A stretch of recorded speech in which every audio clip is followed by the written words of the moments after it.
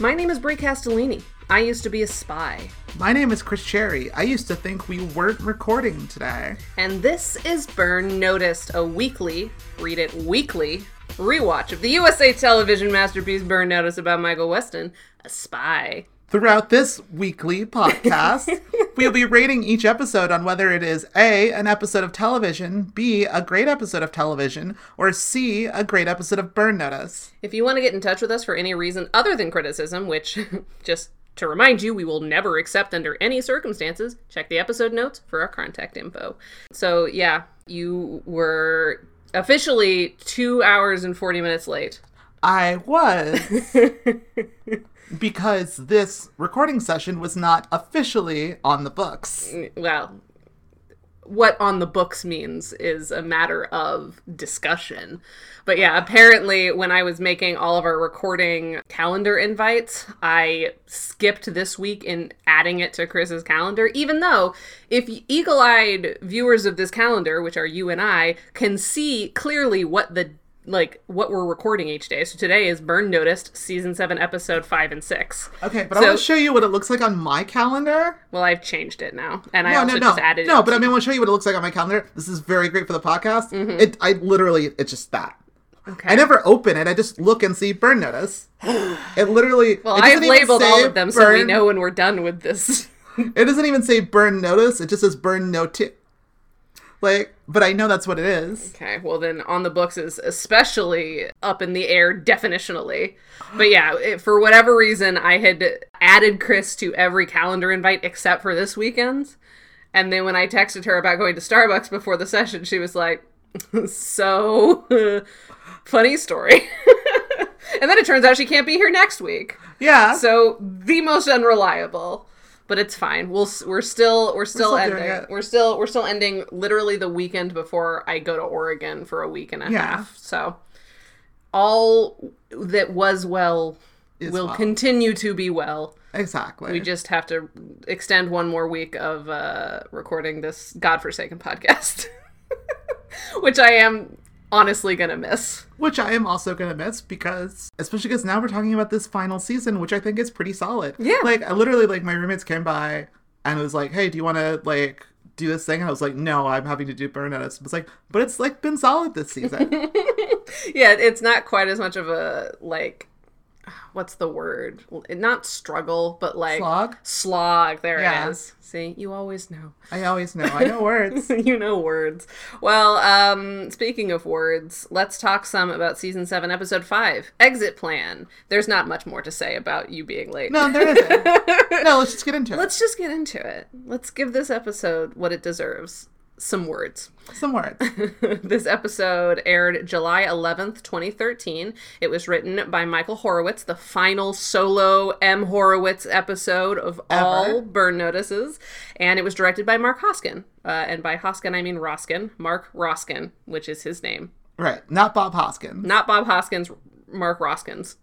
But without the S at the end. Okay. I will say this up front. And I know we have a very stern rule about not talking about next week. Mm-hmm. This week, we talk about next week. Yep. Next week is a Rashad Razani. Mm-hmm. I kind of feel like this episode feels like a Rashad Razani, and next week feels like a Michael Horowitz. I was sort of having the same thing. I forgot that it was Michael Horowitz until after I watched it all and recapped it. It definitely did. It feels weird. So now I'm especially excited to see their co-written episode in a couple of weeks. Exactly. Yeah, because they're kind of bleeding into each other. Mm-hmm. Because they're both just really strong writers. They really are. Yeah, they are officially my two favorite writers of the roster, directed by Mark Roskin. But directed by Mark Roskin. But yeah, no, does not quite feel like a Michael Horowitz episode. Mm-mm. But it also, in the same way that, this whole season feels less like a season of Burn Notice and more like Burn Notice the movie. Right. Yeah, the everyone's trying different things this season. Mm-hmm. Yeah, it's their sort of last hurrah finale season. And you know what? I'm not mad about it. I'm not mad that they're mixing things up. No, I'm not at all. I wish they could have done it sooner. I kind of do too. But in any case, the IMDb description of this episode is, Strong must convince Fiona to help Michael, who must escape from Cuba with the help of a former Russian spy in Burke's organization. Yeah, that's what it's about. It sure is. Yeah. So let's get into the weeds. Because the boys are in the weeds right now. The boys are in the weeds. They're in the weeds. They're in the woods. They're searching for Alana Tall, a.k.a. Sonia, and they're arguing about where she could have gone when Michael figures out that she's laying a false, path for them and assumes she has doubled back. So at the exact same volume that they've already been discussing this at. This is the weirdest moment. It's like, they have been talking, full volume, normal dudes just talking. But oh, she's laying a trap for us. She's not going that way. And then again, they talk at the same volume, I guess we better go that way. They the only difference in the deliveries is that the acting is worse. Yeah, exactly. Basically, Michael has Sam and Jesse follow the false path while he doubles back to catch her doubling back. But yeah, all of it is same pitch, same volume, except for now it's we are going to go to the highway where she probably definitely is. Goodbye. No one, all three of us are going through the woods in this other direction. It's so weird. It's very strange. But it works out, and as Michael is doubling back, she jumps out of a tree and holds him at gunpoint while they exposit at each other for a little while, kind of testing the waters. Yeah. And eventually she is convinced that at least somewhat he is trustworthy. And he, during this sort of standoff, Michael sticks with his burnout spy story, and they decide, okay, we are at peace currently.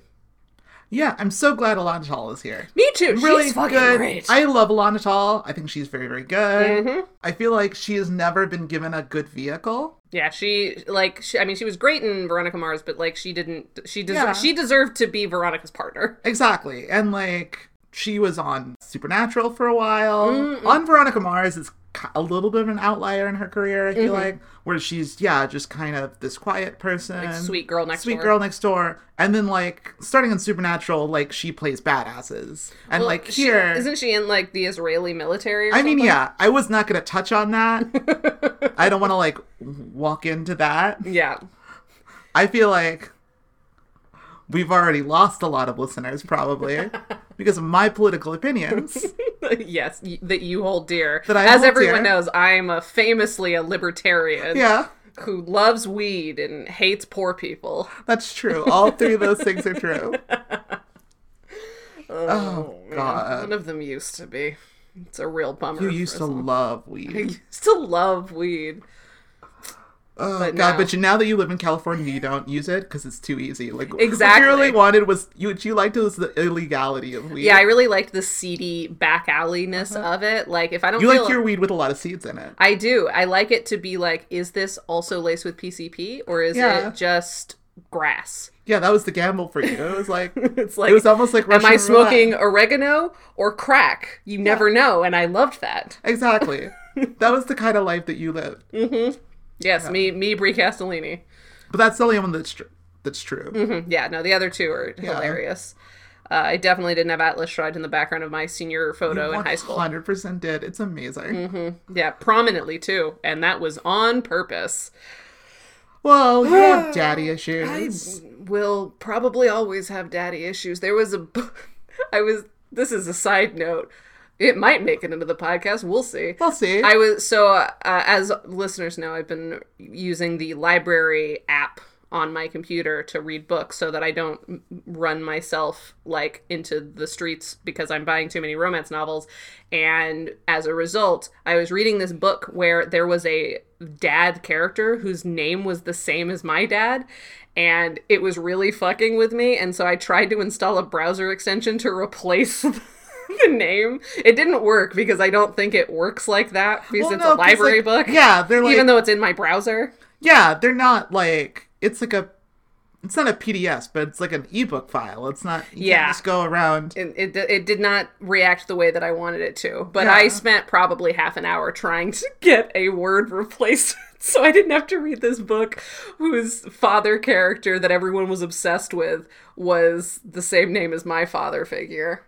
So, also weirdly in that book, one of the sisters of another character had my mom's name. So and honestly, it wasn't even that good of a book. I shouldn't have finished reading it because it was not good, but I did anyways. Well, because much like when you were doing all that weed in PCP, it was all about like what you could take.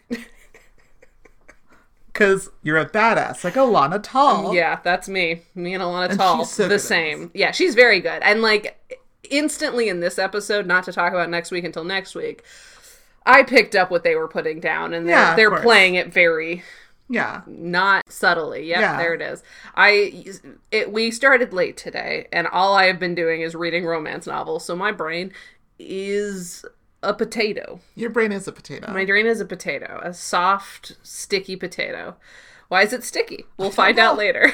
Well, like starch is kind of sticky. That's one explanation. So that's the cold open. We finished the cold open. The energy.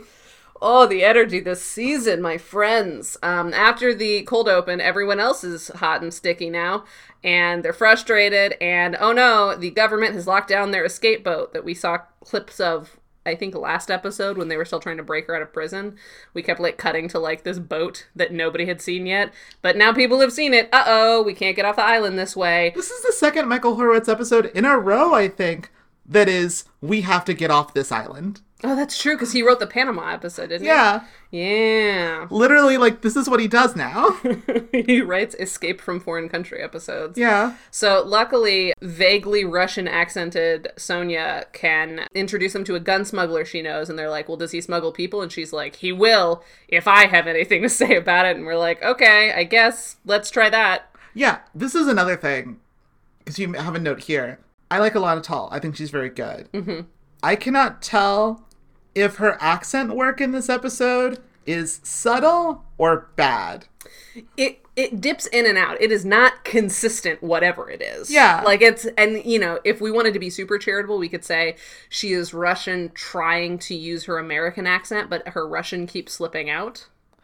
Yeah. Which is like that's very charitable.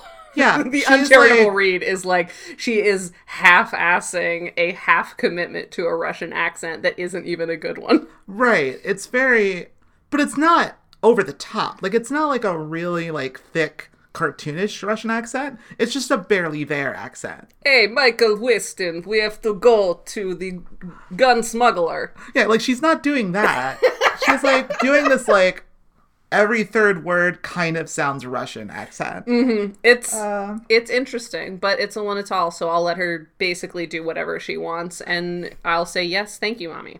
She's like Florence Pugh's character in Black Widow. She kind of is, but Florence Pugh is going a lot harder with that accent. Exactly. Is it a better accent? I refuse to I answer was that more question. entertained by it. Well, that's also true.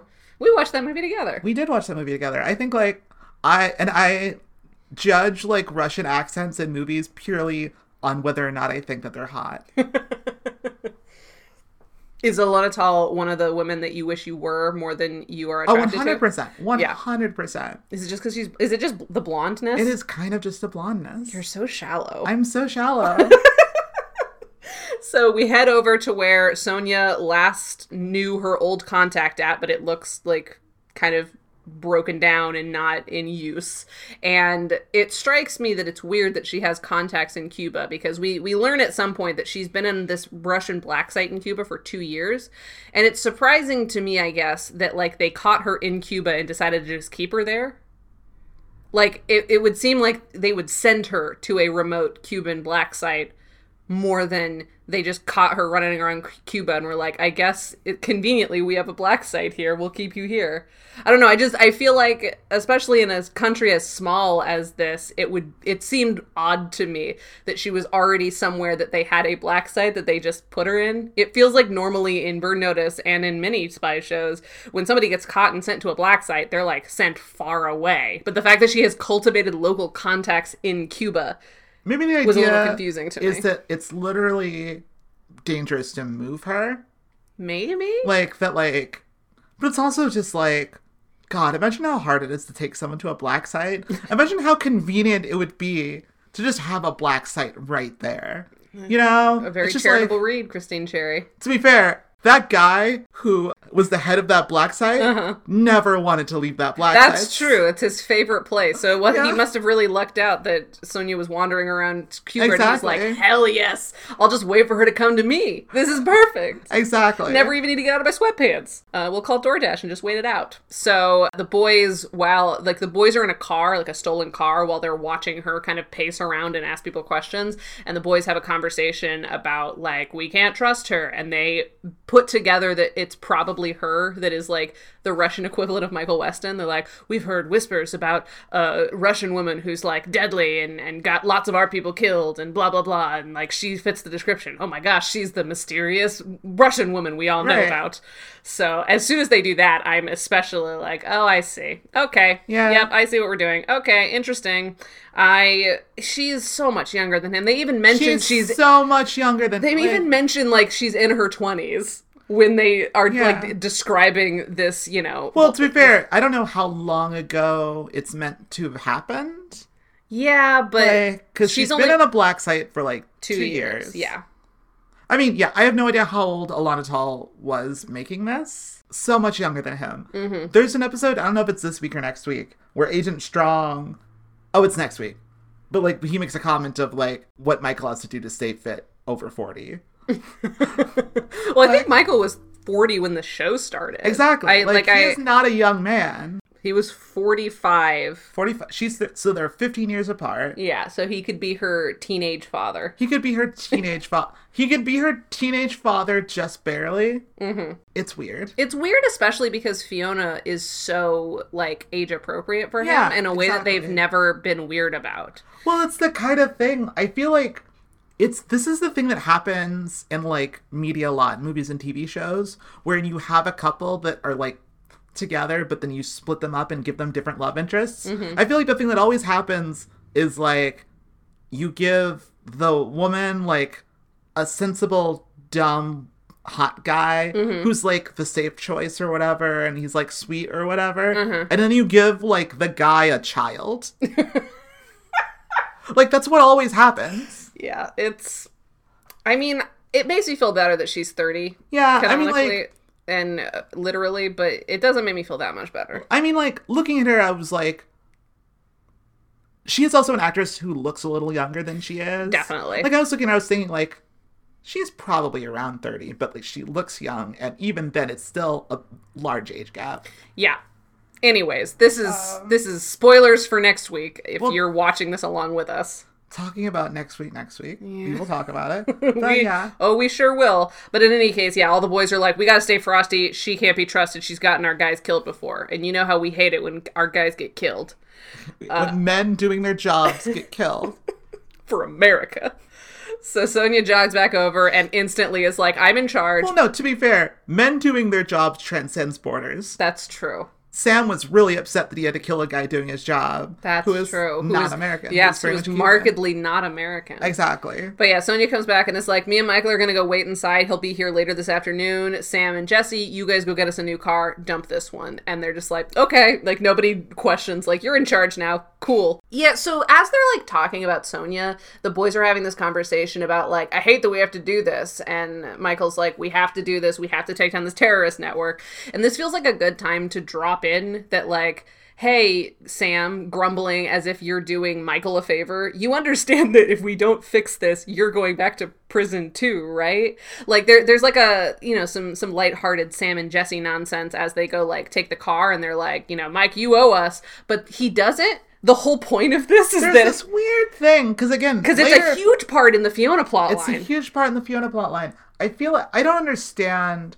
It's one of those things where this is a secret for no reason. Yes. It's a secret for literally no reason. Like, it is only a secret to create this conflict. Mm-hmm. There's nothing that anyone gains from it being a secret. It's not like Agent Strong is hiding it, because, again, he's going to tell Fee later. Like, he doesn't give a fuck. Yeah, and also, would that not have made it easier? Like, it's one thing if we've heard Michael say, like, no, Strong, don't tell them that this, or whatever. Like, if we heard it from Michael's perspective, that it's like, I think it'll be easier for, like, clearly my life is not conducive to theirs, so it'll be easier for them if they think that I've just gone back to the CIA. Like, it's one thing if he's doing this sort of, like, martyrdom, self-sacrifice nonsense, which is annoying, but understandable for the kind of guy Michael Weston is, but that's not ever made textual. He's just, like, weirdly leaving out a major thing that might, allow him to have relationships with these people who are the most important people in the world to him. I think it's literally just like the writers were like, yeah, it seems like a thing that Michael Weston might do. But at the end of season 6, no, it doesn't. It doesn't. Like, but they're like, yeah, like, Michael does this stuff. They're just like, it's like this kind of, they know it's sweaty, but they're like, Michael Weston. But it's kind of the emotional core of the season, which is unfortunate. It's incredibly unfortunate. Again, I'm fine if they are going in this direction, but they haven't adequately set it up why Michael isn't telling them. It also doesn't matter because the point of him not telling them is so that they can have each other character find out and then decide that they're going to keep working with Michael. Like, it doesn't... Right. Like, it's not gating them anything. No. It's not gating them, like, a plot thing. But then what happens is that when they conveniently want to forget about this so that their dynamic is the same, Sam's like, yeah, you owe me, Michael, as he, like, leaves him with Sonia. And it's like, no, Sam, he doesn't. Like, what are you talking about? You're not doing him a favor. You are actively making sure that you don't go back to jail, too. Like, yeah, it's very... It creates a very strange dynamic that doesn't jive with the way that they actually want the dynamics to work, only when it's convenient. Yeah, it's very... I don't know what's going on with that. Sweaty is a good way to put it. Yeah. They say that a lot on Blank Check. That makes sense. It's very internet-y lingo. Yeah, but it's a very useful word. It is. It's very useful. You've used it a lot this season. Yeah. So, meanwhile in Miami, Fee seems frustrated with Carlos, and there's like a voiceover about how it's like easy to get paranoid when you've been working with spies too long. And she's like, why did you just take this job in New Orleans? It's not good money. The, like, trail's basically cold. Like, tell me the truth. You're lying to me. And Carlos is like, babe, you need to fucking relax. I thought it might be nice for you to get out of town for a little while, like, as a vacation. And then she's like, oh, okay. And I don't know if you noticed this, but somehow, like, literally every bit of chemistry that these two actors had prior to this episode is fully gone. Like, I do not buy these two the entire episode. No, I don't, but I kind of felt like that was just, oh, well, Michael's back. Like, the thing is, like, I think, like, as soon as Michael came back into, like her life, this was inevitable. Like, that works for me. Okay. Like, it was so strange. Like, I was watching two robots talk to each other. It's also the most that we've really kind of interacted with Carlos in a way. Yeah, but, like, the handful of times we saw him in the first 2 episodes, 'cause we haven't seen him for 2 episodes, like, they had, like, a much more easiness, and maybe it was just in service of, like, they were always doing something. They were always doing something. When they kissed, it didn't seem awkward back then, even when we were, like, spying on them from a camera. I kind of bought that as, like, a reasonable, like, escalation of the fact that, like, this relationship is starting to sour. Sure.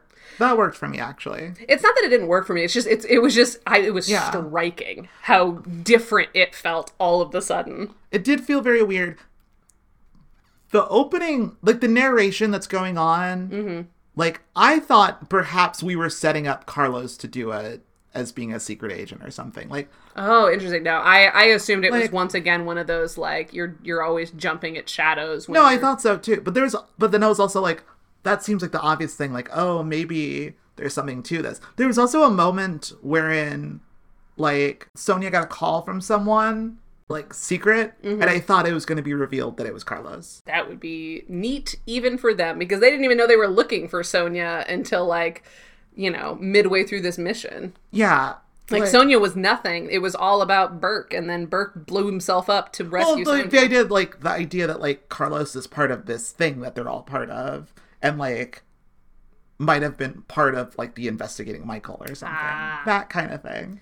Yeah, I don't know. I nothing about Carlos. I think, honestly, for me, There's so many boys in this show that I didn't think they were going to dedicate enough intrigue to Carlos because they can't.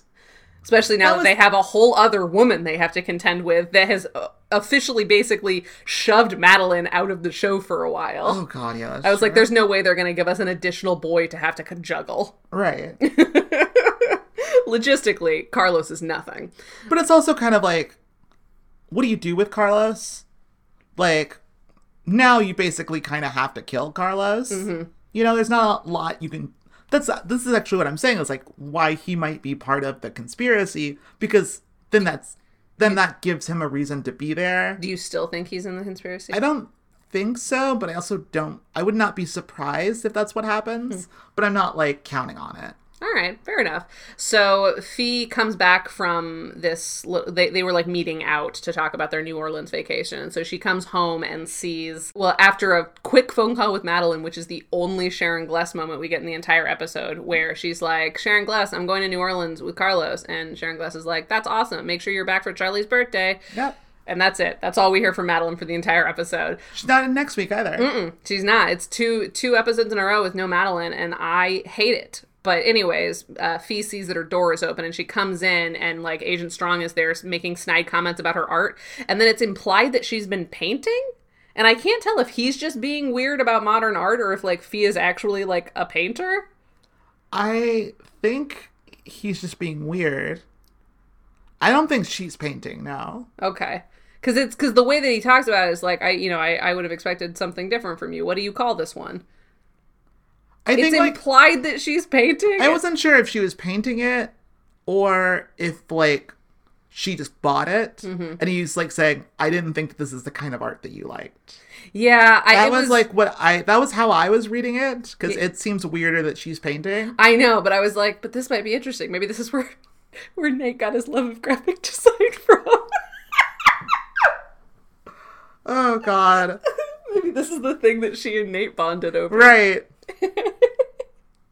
Anyways, basically Strong is like, you can't go to New Orleans. And she's like, fuck you. And he's like, no, you're part of Miami's cover in Miami. Miami's cover in Miami? Yeah, Miami's cover, Michael's cover in Miami, which is like a full 180 from Strong's opinion 2 weeks ago, where he was like, no, it has to be all, spies. My guys. I actually think this is to his credit, that he's like, oh no, like, I get it. These are all the leads of the show. Mm-hmm. It's like, oh no, I'm going to go all in on the leads of the show. They've been doing very well for me. And I do appreciate that he acts like this is sort of like his idea. Yeah.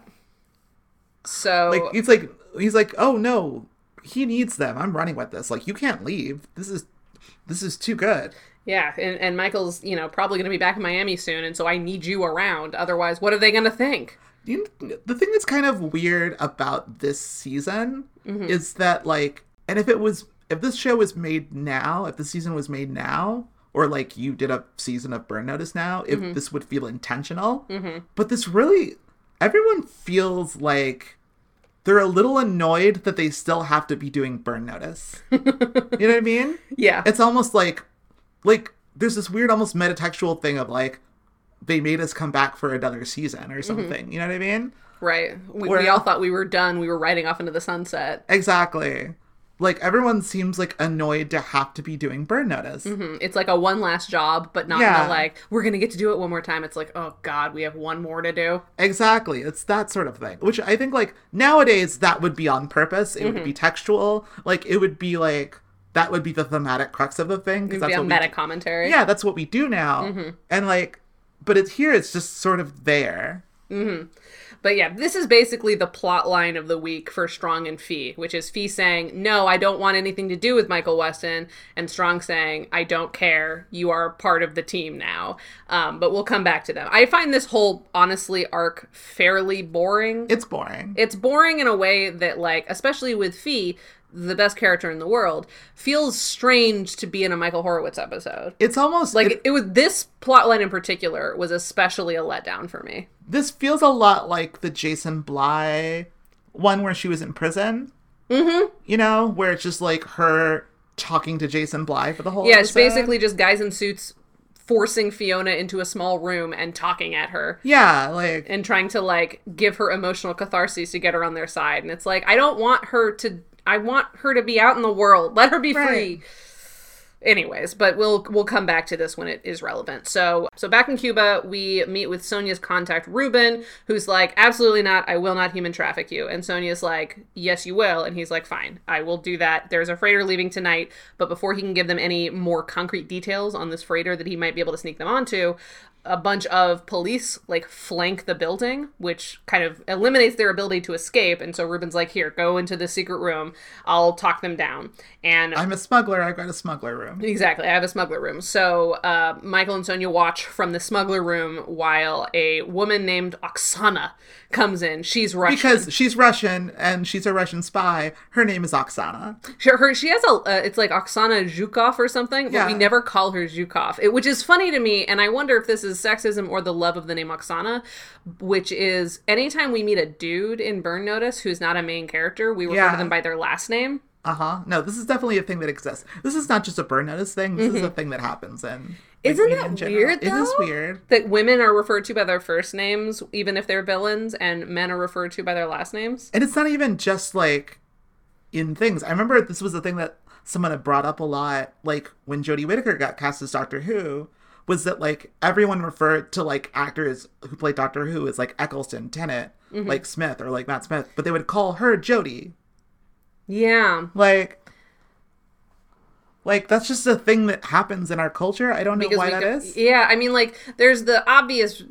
I mean, I know angle. why it is, but Right, like, yeah. you know, we don't respect women. They're Yeah. just like children. But the other version of it is that men are defined by their legacy and family names, whereas women are individuals. I mean, that's like part of it, but it's also like, but also there's like a sort of inherent familiarity to using someone's Yeah, first no, name. for sure, That's for sure, all. for sure. There's a lot going on there. There's a lot going on there, but I did specifically notice it here. Although I'm glad, because Zhukov is an annoying name to have to say a bunch, but Oksana is very fun. Oksana's great. Oksana's I love the name fun. Oksana. This character's great. I like her. She is like basically just Kate Blanchett and Indiana Jones and the Kingdom of the Crystal Skull. She's also basically Russian antagonist Agent Riley. I mean, yes. Like she's basically played note for note this like identically to Riley, but on the other side. So basically, she's sort of like her and her men kind of toss the room while Ruben is smoking a cigar. I will say allegedly. this also, like, she is blonde. Mm-hmm. I don't want to be her. Yeah, I wasn't gonna ask. No, She's no. also too tall. Yeah, she's quite tall. Yeah, basically medium or smaller women, like- I assume you want to be, but she's tall enough and has like a specific enough look that I'm like, I don't think Christine's gonna want to be this. No, she's just hot. But in like a scary, gonna torture you way. Yeah, no, of course. I said what I said. I had to look her up because she's doing this thing with her face, and I couldn't decide if it was a bit or if it was her face. And it's just her face. It's just her face. Yeah, she's got like She has a fascinating she face. has a very specific face. I mean, and she seems to basically always play like Russians. No, of and course. like, you know, this kind of character. Yeah, but of course. Like she does this good is- at it. No, she's great at it. So, in any case, Ruben is smoking his cigar to appear chillaxed, and it seems That's a nice like touch. Yeah, thank you. And it seems like they're going to get away with it, but then Well, thank you to Michael Horowitz should say thank you. I was saying it to Michael Horowitz. oh, you weren't complimenting my use of the word chillaxed. No, I meant the cigar. I thought the cigar was a nice touch. Yeah, the cigar was a nice touch. Basically, It's a very Michael Horowitz touch. he lights it right before like the agents come in, and unfortunately for him, while he does appear more chillaxed, it also means that when the people who were searching the room got too close to the hidden wall, he stopped smoking. Apparently, you know, a little tick that Oksana noticed. No, it's great. It's good. Every time she notices something, she's smart and good about it, because that's what we liked about Riley too. We stan a woman who knows her fucking deal, but she's like, I know there's a secret room in here. I know you're a smuggler. Where's the secret room? And he's like, there's no secret room. And she's like, show me where the secret room is or I'm going to kill you. And he's like, fine, it's over there. And she kills him anyways. And so as Sonia and Michael are realizing, like, fuck, we're caged in here, Michael uses some grenades that they find in the room. They're caged in a literal like weapons room. Like he's a weapons smuggler. He hid them in the weapons room. Yeah, very convenient for all involved. So yeah, Michael throws some grenades and they use some machine guns to give them some cover, and they run away. They regroup the next day with Sam and Jesse, and the plan turns into Sam and Jesse are like, what if we just go in there? They don't know who we are. What if we just go in there and tell Oksana that we're looking for Michael? And like, And Sonia's like, no, you don't understand. This is like the best spy ever. And then, like, Jesse and Sam are like, yeah, but we're, like, just a couple of guys, though. We're like, yeah, but we're dudes and we think we could probably do it. Like, it works. Like, and, like, of course it works. This is the show. Yeah. But it does have a little bit, they both kind of have the vibe of those guys that are like, I could beat Serena Williams in a tennis match.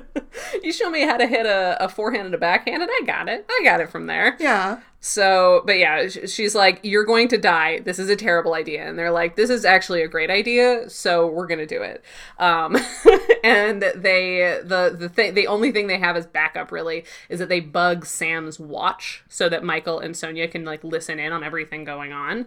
So that is the plan. Back in Miami, Fee and Carlos are doing something, ? And while Fee looks around, continuing to be paranoid from earlier, some cops roll up and erroneously arrest her for some, like, bounty hunting work that she did. And Carlos, we know this because Carlos is like, you're arresting her for breaking and entering? No, that was all legal. Like, we were bounty hunting. I was there. Don't take her to jail. Take me to jail. And Fee's, like, so defeated and is like, Carlos, back off.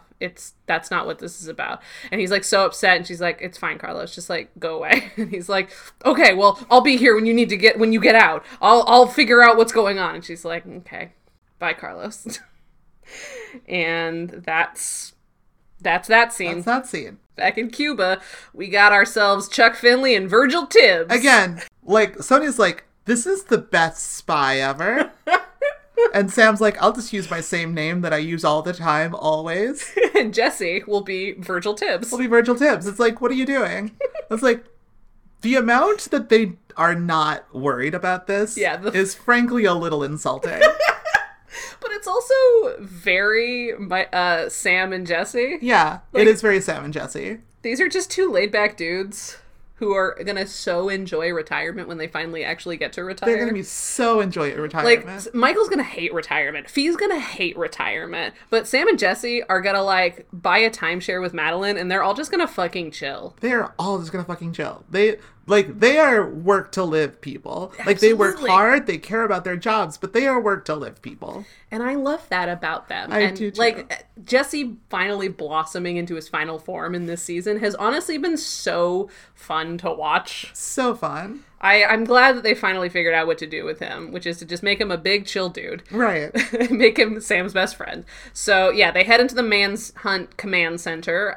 They, like, the kind of ticket into the command center is that the car that they ditched the day before, they turn in as, like, look, Michael Weston stole a car and we found it, so that they could, like, get themselves an audience. And they come in all blustery, and Oksana's like, yeah, but what else do you have? Like, you have nothing. Why would I work with you? You seem like idiots. Tibbs and Finley, who are you? Fucking fools?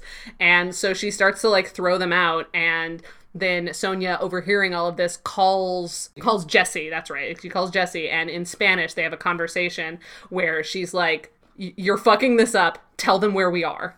Tell them that you have locals who don't want to talk to the government, because, like, basically Oksana has taken over a, like, state police station, and they've been using the resources of the Cuban police force to help them. And so Sonia's like, the thing that she doesn't have is people who don't like authority. So you say that you're with the people who don't like authority, and they know where we are. Tell them where we are. We'll figure it out.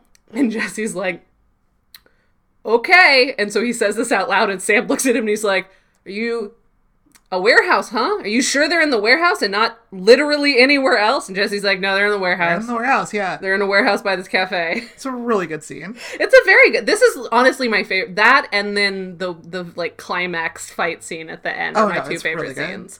Basically, a lot of the stuff that happens once they get into the command center is very fun. Yeah. Because it's like this very severe, very competent woman and two idiots, which is my favorite combo. It really is. It's a great combo. But anyways, Oksana's like, okay, stay here and we'll run down this lead. I'll see if you're actually useful. So now that Oksana is headed their way, Sonia and Michael make quick work with some C4 and some broken down cars around this, like, dilapidated warehouse they've been hiding out in. They block off the cops that quickly make their way to their location and drive away. Side note, though, Basically what Michael and Sonia can use as cover for the fact that they are escaping just in time is the fact that the police are driving up on their hidden location with full, like, sirens. Yeah. If you're trying to hunt down 2 super spies, why would you drive up in police cars with sirens blaring? Yeah, what a terrible idea. Yeah, it's very unclear why that's happening. It's very, very strange. That's the second time where I'm like, is that how they would have reacted? It's convenient that that's what they do, but it's fucking bananas. It is a little fucking bananas. So, whatever. Back at the war room, Sam and Jesse, in sort of like a negotiation with Oksana, are looking at like a map of her forces at the airport. And like the whole reason they're there is not just to like get insight into what she's doing, but also to try to create holes in her security as Sonia and Michael listen in. So they finally managed to get her to move 3 of her guards out of the way of a certain area to create like a little bit of a security hole. But there's still 1 guard left that's like guarding a maintenance shed. And Michael's like, well, I can rebuild a plane. That's fine. So we just need to get to the maintenance shed. Yeah, this entire episode is predicated on the fact that Michael Weston can just build an airplane. Right. So, cool. Okay, I guess. I mean, technically fix an airplane. Yeah, but yeah. But that's a lot of fucking faith in this man. So anyways, Sonia and Michael managed to like get the guard off to one side and like bind him up, and Sonia's like, we should kill him, and Michael's like, we're not gonna kill him. And she's like, we used to study you at school when you were old and I was a child. Yeah. Because we have an extreme age difference. Exactly. It's super awkward. And Michael's like, yeah, we have an age difference. Go on. And she's like, yeah, they used to call you like ruthless and crazy, but then we noticed that you had a really low body count, and there were a lot of... She even says like that her specifically noticed. Sure. Yes. She noticed that he had a low body count, which did not seem to line up with all of his exploits as they understood it and studied in school. Yeah. And she was like, there were lots of theories. And he's like, oh yeah, what are the theories? Well, I think it was just her theory. No, I think this... No, because somebody else has a theory too. Oh, maybe so, yeah. Her she's like, my teacher thought that it was basically psychological torture. True, yeah. That if you left people alive, they could like spread the word that you're fucking crazy. And she's like, and he was like, what do you think? And she's like, my theory was either honor or that you're weak. And Michael gives this like most genuine smile I've seen on him all season. And I'm like, okay. And then we move on and we get into the maintenance wherever. And this is where I start to really be like, are they flirting about how Michael doesn't kill people? This is so confusing. But they definitely have more chemistry than Fee and Carlos this episode, so, go off, I guess. Speaking of, Fee's lawyer, aka Strong, comes to chat with her while she's in prison, and he exposits at her for a while, and then reminds her, or as it turns out, reveals to her that that her freedom is mission specific. Michael has to take down this terrorist network, otherwise she goes back to jail, and she looks like dumbfounded. And once again, why did Michael not tell her? There's no reason. Like, it doesn't... There's no textual reason. They could give a textual reason. I'm fine with this being a reveal. But they didn't give us anything to make it make sense why it is a reveal. I don't even understand... Like, I'm not even fine with it being a reveal because it doesn't get them anything. Like... I mean, it gets her that he's not just going back to what he always wanted, being in the CIA. But the point is that, like... None of the scenes of her, like, thinking of all the other characters, thinking that Michael, like, not knowing this, are worth it. No, they're not. No, they're not, like, that's the thing is that, like, once they tell the people, like, once they tell all these characters the truth, then the show just goes on as normal. Mm-hmm. Like, it's not interesting to watch them all think that he... Abandoned them. Yeah, or it's not like... That doesn't get us anything. Like, that's worth getting. Like, it's possible that, like, maybe she wouldn't have started dating. Like, I don't know. Like, I mean, I think they could have done something interesting with it, because something that we noted at the end of last season was that it was kind of fun to watch Michael kind of heel turn a little bit and get a lot darker and darker to like protect people, and then them being consistently being like, stop being a lone wolf, and he's like, but I must, and like on the precipice of like him trying not to be a lone wolf anymore, he still gets them all caught, and so he makes the ultimate like martyr self-sacrifice move of like giving them all a reason to hate him so that he can continue to save their lives, but quietly, because he thinks that all he's ever given them is pain. And that's an angle that they're not going with. But I think there's something there. This could be the season where he's like, no, I'm trying to martyr myself. And they're like, Michael, stop it. You know what's funny? Like, that's the same plot as Spider-Man No Way Home. Yeah, well, Spider-Man No Way Home is a lot...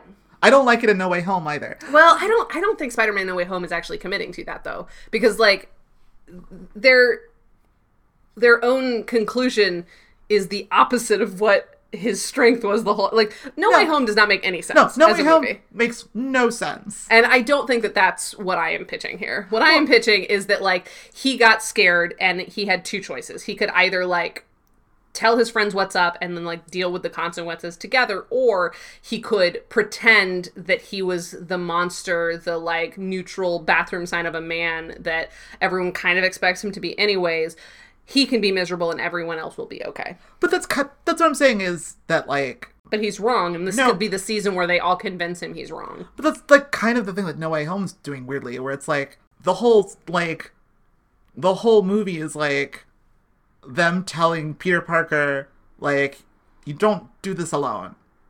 And then at the end, he literally abandons them all, and, like... But I think the difference is, first of all, as a movie, it's stupider that it happened that way. I mean, it's so stupid. It's very stupid. But the other thing is that, like, in that, he literally, like, they have no idea who he is. In Burn Notice, he is playing into the thing about him that everyone's always scared that he's going to lean into more. Like, he's basically giving Fee her greatest fear. That's true. To force her... I see what you're saying. Yeah, that makes sense. You know what I mean? No, I get it. It's like he is choosing to self-sacrifice by making them hate him. I guess I'm just thinking, like, I don't like plots like this. That's fair. I have read enough of them in romance novels this past couple of weeks that, like, I have come to understand and empathize with that. Do I like it? No. But what I'm saying is, like, I'm trying to give them the benefit of the doubt that they can largely do what they're doing. Yeah. With just, like, a little bit more emotional intelligence. Right, totally. Just like I give you that. And that's always There's true. a way to... I mean, that's true. There's a way to make this kind of thing work and they're not doing it. Yeah. And I think, like, if they made this thing work, I still wouldn't care for it. But I agree that there's a way to make it work that's, like, interesting. And that's what I'm trying to do. Yeah. We can pitch a better final season 10 Ways to Sunday. Right. But that's not what we're here to do. Not until our final bonus episode, at least. So, anyways, that happens with Strong. Back at the shop in Cuba, Michael fixes an airplane. Convenient, and Sonya gets them clearance on the runway in half an hour. Back in the war room, Oksana is one step ahead, having been alerted of this odd clearance request that Sonya just claimed, and the fact that their solo guard nearby is missing. And Sam and Jesse are like, no, he's not at the airport, and she's like, he's definitely at the airport. I know I know exactly where he is. He's at the airport. We're gonna go roll out. Sonya hears all of this over the bug and is like, all right, we have 5 minutes to get out there, but they don't actually have 5 minutes because they're already out of time. The police are basically already outside, and Sonya's like, all right, well, I guess we have to die now. And Michael's like, I'm sorry, what? And she's like, we're going down in a blaze of glory. They've got us. Let's fucking take as many of these pigs with us as possible. And Michael's like, you need to fucking relax. And she's like saying that, like, A, I don't want to get tortured again. Mm-hmm. B, I literally cannot I know things. Oh, yeah. She specifically said, I think this is where Michael starts to kind of turn into, like, I think I like Sonya. Is she's like, I can't get tortured again. I won't give up my friends. I won't do that to my friends. I will die before I do that to my friends. Yes. And, like, when Burke did that whole thing a couple episodes ago, Michael's like, oh, friendship. I remember that. Exactly. And he's like, how about we don't kill ourselves, though? And so back to the war room again, Jesse pitches Sam a Hail Mary that because Before you go into this, do you think, what are the odds that this organization, like, we end up being on the side of the organization, do you think? I've been thinking about that. Yeah. Because there's the problem is they're doing this on behalf of the CIA, and if they don't make good with the CIA, then Michael doesn't get to retire like we know he has to at the end of this season. Like Michael, regardless of what happens this season, cannot keep working with the CIA, right? Right. Like this But is that's what I'm the end. saying, is that like, But like he also can't comfortably retire if the CIA is mad at him. right. You know what I mean? That makes sense. And like especially after season 6, I don't find it likely that he is going to be satisfied, or anyone around him is going to be satisfied, if they have to run off and, you know, be on the run for the rest of their lives. No, I don't think that they'll do that, but like, So- I could see, What I'm saying is like, yeah. I am kind of like, the more we learn about the nothing that this organization does, like the more I'm like, every time they invoke friendship, I'm like, I wonder if they're more, you know, dependable than we are giving them credit for. I wonder how much terrorism is a CIA word versus their own word. But I worry that we don't have enough episodes for him to yet take down another person within the CIA and put himself at odds with them and still successfully retire. I think that's definitely a thing you could do in a series finale. Maybe. I think like that's a thing you could do. What I'm saying is I'm not ruling it out, but I find it more unlikely than not. I mean, I kind of agree with you, but like, it's But I haven't definitely, ruled it out. yeah, For sure, I have not ruled it out, and it would be neat if that was the case. it would be neat if that was the case. Especially because of what happens next week, but And we'll talk about next week. thank you. So, back in the war room, Jesse's Hail Mary. Get your shirts. The Jesse's Hail Mary is that there hasn't been a positive ID yet of Michael and Sonia, despite the fact that I have a screenshot of them staring out the window at the police.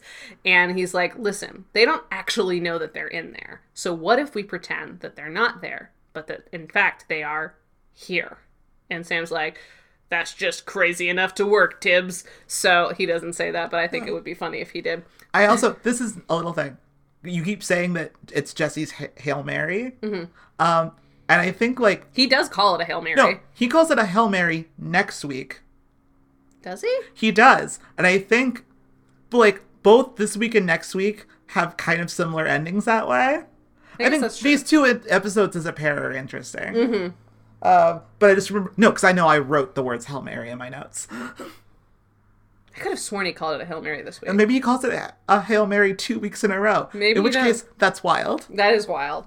Anyways, so there's some acting that happens in this next sequence, but it's all fun and games. Oh, yeah. Like, There's quite some acting. can I say, in this next sequence, I was like, okay, so Bruce Campbell is definitely getting his thing this week. Like, this is peak Bruce Campbell. Like, we've been kind of being, like, a little bit weird about what peak Bruce Campbell is, but I think Bruce Campbell is peak Bruce Campbell here in this scene. I had the exact same thought. I was like, Yeah. that ain't Sam Axe. That ain't Chuck Finley. That's fucking Bruce Campbell That right is there. Bruce Campbell. Bruce motherfucking Campbell. So the Hail Mary is thus. Jesse goes outside and is like, I'm gonna go for a walk. Or whatever. He steals a walkie-talkies and he goes outside. He gets the rest of the C4 that they had stashed in their car and kind of strategically places it in their own car and in one of the police cars nearby. Then he ducks out into the woods with like a gun. Sam's like, hang on, I think there's a problem, Oksana. I don't think Michael Weston's at the airport. And she's like, he's definitely at the airport. We're going to the airport right now. And he's like, no, just listen to me. Something feels wrong. And basically they stage it so that it's... No, it's not even that.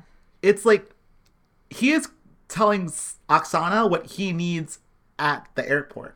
Like, he is like already kind of going along with her airport plan. Oh yeah, I guess that's true. So that when they do this thing that they're staging, he looks surprised. Oh, that's fair. That's fair. He's like, yeah, so where are the helicopters going to go? And she's like, helicopters? And he's like, you don't have helicopters? You're going to take down Michael Weston without helicopters? He's like a caged animal. That's actually what he says. That is actually what he says. And it's such a funny thing to think about.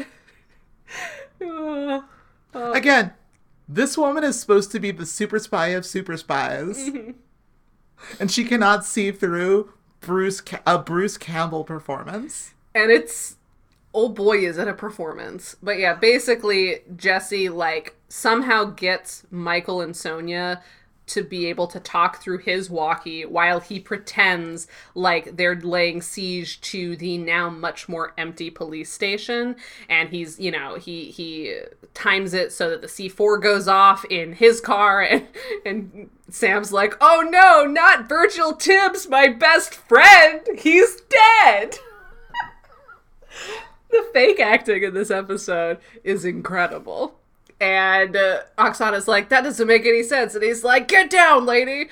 And, you know, Sonia and Michael are talking through their comms. And she's like, how are you on comms? And they're like, wouldn't you like to know? Ooh. And at one point, she manages to call off everyone from the airport to come back. There's this great moment, too, wherein she, like, calls up a sniper. And then Sam says really loudly, oh, no, he's gonna see your sniper. And then Jesse shoots at the sniper. Yeah, this whole sequence is very fun. I wasn't gonna do like a, you know, beat by beat recap, no, but it's all very good. It's all good. It's all very, very good. It's very funny. Like Jesse is like Jesse's stage managers the whole thing and is like having the time of his life, doing little explosions and shooting his little guns, and with Sam like directing from the police station, and this is all pure Michael Horowitz. This is very heavy. Yeah, this I had no problem with. This was all extremely good, great, fun, good, detailed, stupid, perfect. And once they finally get all of the police to back off from the airport where they couldn't be any longer, Sonia's like, shit, how are we going to get Sam out of there? Like, your friend's going to be left behind. And once Oksana realizes what's happening, she's going to kill him. And so I think Michael's like, hey, Oksana, one more thing. I want the bastard that's after me. The guy with the chin, get him out here. And Sam goes, no, you can't let him have me. And she's like, oh yeah, for sure. I hate this dude. And so she sends Sam out and he like makes it to Jesse and like they like say hi to each other. And then in a very theatrical final step, they like kill him over comms, which doesn't make any sense. Why are the comms on? Why do they want her to hear this? I mean, yeah, I'm not sure why. Like, I think it plays as Michael being theatrical. Mm-hmm. But, like, yeah, it is also kind of sweaty. But, yeah, it's Sam's like, no, oh, God, no. And then Jesse, like, shoots in the air, and then they turn it off, and they're like, yeah, that's probably good. And then they head off. Yeah. So well, no, I think, like, no, because Michael does say something, like, oh, good, now we got that settled. Now, give me $2 million. Oh, yeah, he's just, like, adding stuff to his, like, demands. Exactly. That kind of thing. And then Sam and Jesse manage to make it to the airport. Michael has finished fixing an airplane, and they all four, like, hop in and fly off, but not before they tell Oksana, like, see you later, we're at the airport, actually, psych! And she's all upset, and they're gone. No, I think, like, Oksana's like, I'll give you an airplane. He's like, oh, we've got an airplane. Yeah. And so that works out. Very funny. The whole thing, top to bottom. The death of Virgil Tibbs, the death of Chuck Finley, all extremely fun. So great. But first we have to hop back to the, like, most boring plot ever, which is Carlos and Fee. So Carlos is psyched to leave for New Orleans now that Fee's out of I was about to say hospital. She's not at the hospital. She's in jail. So Fee gets out of jail, and Carlos is like, hell yeah, babe, we're gonna go on vacation. And she's like, okay, this is what's going on. It's the CIA. I have to help Michael. I can't move forward until I deal with my past. I thought I could outrun it, but I can't. I have to help him finish this. I'm sorry. And it sort of seems like they're taking a break or breaking up, but then they're in the same bed next episode. Yeah, it's unclear. It kind of seems like they're, you know, kind of like on a break, but they're not. Because, they're still living together the next episode. So I don't exactly know what this conversation was meant to communicate. Spoilers, they're living together next season? Yeah, next season. We're back to the rat race. Next season's just like a rom-com season. There's no spy stuff. It's just Michael trying to win Fee back. Next season is just the film Rat Race. So anyways, yeah, that happens. But she's like, I gotta help Michael. And he's like, that sucks. So final scene, we're back in Miami all together. Sonia's all secretive about, you know, them leaving the airport. And I guess they just landed at the airport and everyone's like, hey, what's up? Do you have a good flight? Yeah. This is normal and fine. We totally expected this. But yeah, so Sonia's all secretive about, like, what the next thing is, but has procured them a car and a new mission. They need to take down the hacker syndicate that luckily is based in Miami. Everything's based in Miami these days.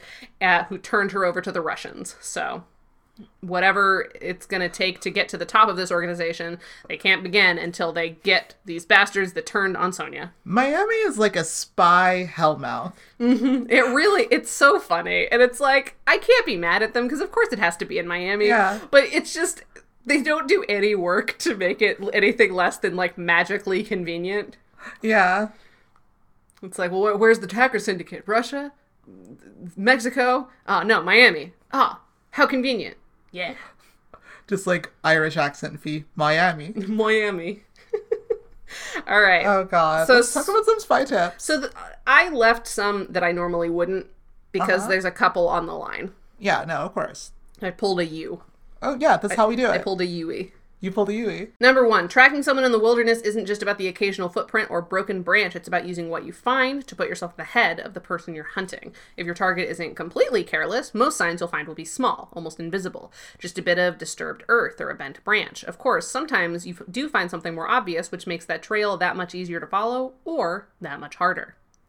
So I know this particular phrasing isn't super useful. Right. However, they give us a lot of stuff in the scene about scuff, weight, and then when Michael's like, she wouldn't go that way, even though there's a broken branch, there's so much mud in that direction, it would leave too many tracks. So she wouldn't, so I know that that's a fake path. And there's a couple of things in that scene. Yeah, I'll take it. You know what I mean? I'll take it. As a combo, it was something. Yeah, I'll take it. All right, number 2, when you're trying to escape surveillance, the first step is spotting it. You're on the lookout for people who won't make eye contact, figures sitting in parked cars, or faces you've seen more than once. If you can determine how you're being watched, the best move is to change locations as soon as possible. I feel like we've had this before, but there was enough specifics I felt honor bound to include it.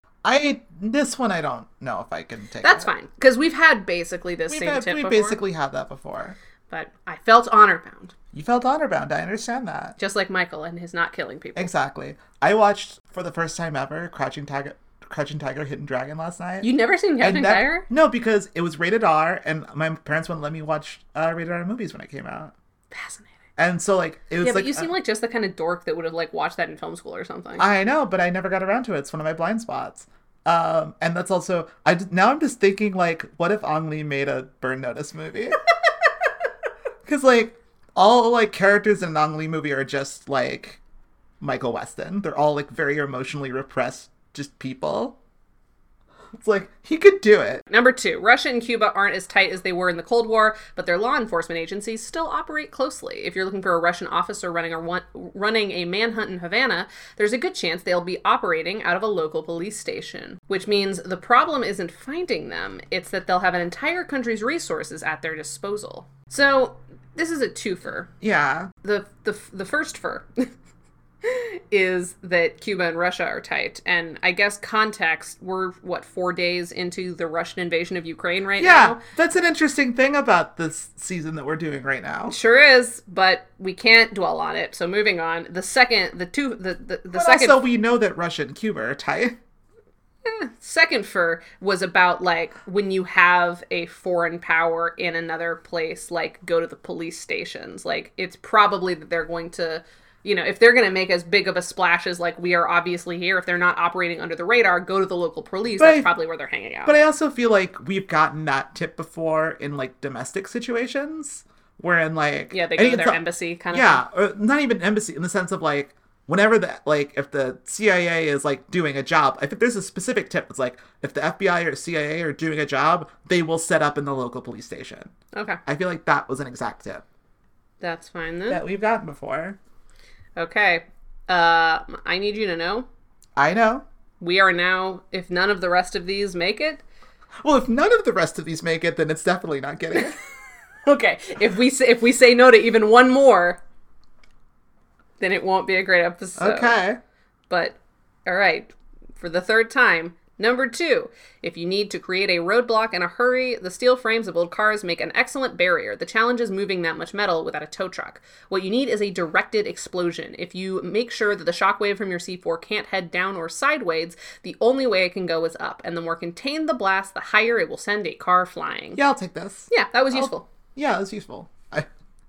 I can't wait for us to have access to C4. We have so many things we can do with it. There's so many things we can do with C4. All right, number 3 is a spy. There's nothing better than gaining access to your enemy's war room. You can identify their weaknesses, see where they're deploying their forces, and if you play your cards right, you can even create an escape route for your friends. Yeah, I'll take that. You wouldn't have otherwise. I might not have otherwise, but I also think, like, I think the, like, specific concept of not just, like, getting information, but, like, creating your own, like, exit route, I think that was a thing that had not occurred to me before. That was honestly why I put this in here. No, of course. That's the thing that made me think of it. All right. Love that. Number 4, if you have no choice but to fly a plane in need of repair, it's better to focus on what's necessary than what's ideal. Airplane technology may be complex. Okay, Michael Horowitz, but the physics of flying are simple. If you don't mind throwing away the safety manual, all you need are wings, a running engine, and workable controls. I don't know about this one. Yeah. I know. Hey, if you're in a tight spot, fix an airplane.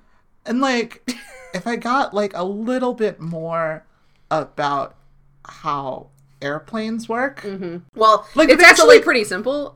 You just need wings, a running engine, and working controls. I feel like if I had those 3 things and that was it, it would not be enough. Yeah, I also think, don't agree. Sorry. I can't, in good conscience, let this one pass. I know. And that's why I left all the other ones in. All right, well, number 4, the final spy tip.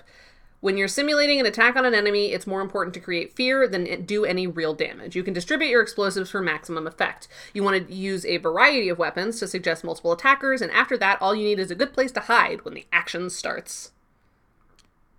Oh, yeah, no, I'll take this. Yeah. Yeah, I'll take it. Doesn't matter, but I'll take it.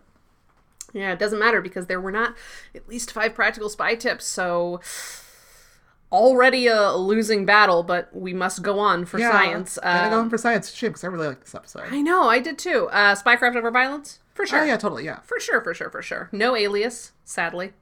All right. I mean, you know, right. We had Virgil Tibbs and Chuck Finley, but that doesn't but count. not a Michael Alias. So, at least 2 supporting characters used well. Fee does not get to be protagonist or blow something up. No. Fee was basically a prop this episode. And really unfortunate. It was really unfortunate, because that could have been a much more I'm used to better from full scenes and storylines from Michael Weston. Like, it felt like Michael Weston, from Michael Horowitz. It felt like an afterthought. It really did feel like an afterthought. And that's a bummer. Because the other parts of this episode were very fun. We've already discussed how peak Bruce Campbell Sam was. Exceptional form. Exactly. There's no Madeline. I'm just going to skip right to Madeline because otherwise the winds are going to be out of our sails. Madeline has like 2 lines over the phone. We don't even see her and her glorious white mane. So here is the final determiner. Does Jesse act as a distinct addition rather than a redundancy? Yeah, totally. Yeah, I think so. No, also, like, we talked earlier, maybe last week even, about how, like, we really like the Sam and Jesse comedy team. And as, like, as long as we get stuff with them, like, even together, I think that counts for Jesse. So, yeah. And there was a line earlier in the episode when, like, in the very beginning where they're all in the car talking about how Sonya's dangerous, and he had some, and Michael's like, God. You just don't like her because she, like, hit you. And he's like, well, I didn't love that. Didn't love it. And it felt improv. It felt not scripted. No, yeah. It's like, no, yeah, he really does it really well. It's like, you know what? Like, he's like, I didn't love that. Actually, you know what? Yeah, I am pretty pissed about that. Like, yeah. He, like, plays it like, he's, like, thinking about it. It's like, you know what? Actually, yeah, no, I didn't like that. In fact, I didn't like that she hit me on the back of the head. It was kind of a bummer. So, yeah. No, he's great. He's great. Sam's great. Unfortunately, them being great is not enough. This is not a great episode of Burn Notice. Was it a great episode of television? I don't know if I can say that. I don't think I can. I think if the Fee stuff was better, like the Fee stuff really dragged it down. It really drags it down. It was truly such an afterthought. It almost felt like Gabrielle Anwar could tell. Like, she looked so defeated the whole plot line. She really, really did. And I think, like, and also just, or if they had done a little bit more to feel like the A plot was about something. I mean, I don't even mind if it's about something. But I mean, like, that would save it for me. I think, like, that would... I guess that's fair, but... I think, like, there's a little bit missing in that plot where it's, like, if it was even a little bit more about introducing Sonya, which it kind of is, but, like, not enough... Like, it doesn't have a statement about Sonya. She's just there and is kind of the Russian female Michael Weston. But, yeah, but not in a way that feels enough like that's the thing that they're doing. Right. They're Yeah. not, she's not his foil. Exactly. She's just also there. Yeah. I think if she was his foil. She's there, she's young, she's virile. Exactly. She's Alana Tall. But no, yeah, I think if that was there, I could take this being a great episode of television, even with the weak fee stuff. Mm-hmm. But it's not there. It's not there. But it's very fun. So good job, Michael I really Hurwitz. enjoyed watching it. Yeah, I did not hate my time, but, you know. Like, I thought I was not going to have to watch Burn Notice this week. And so I was glad when I was watching it that it was enjoyable to watch. This was a good week to have forgotten and then have to do it. Yeah, it really was. So with that, thanks again to Vincent E.L. for our theme music. You can find more of Vince's music at vincentel.bandcamp.com. And until next week, bye! I mean, you're the one who didn't send the invite. I didn't realize I had to invite you to a thing we do every weekend.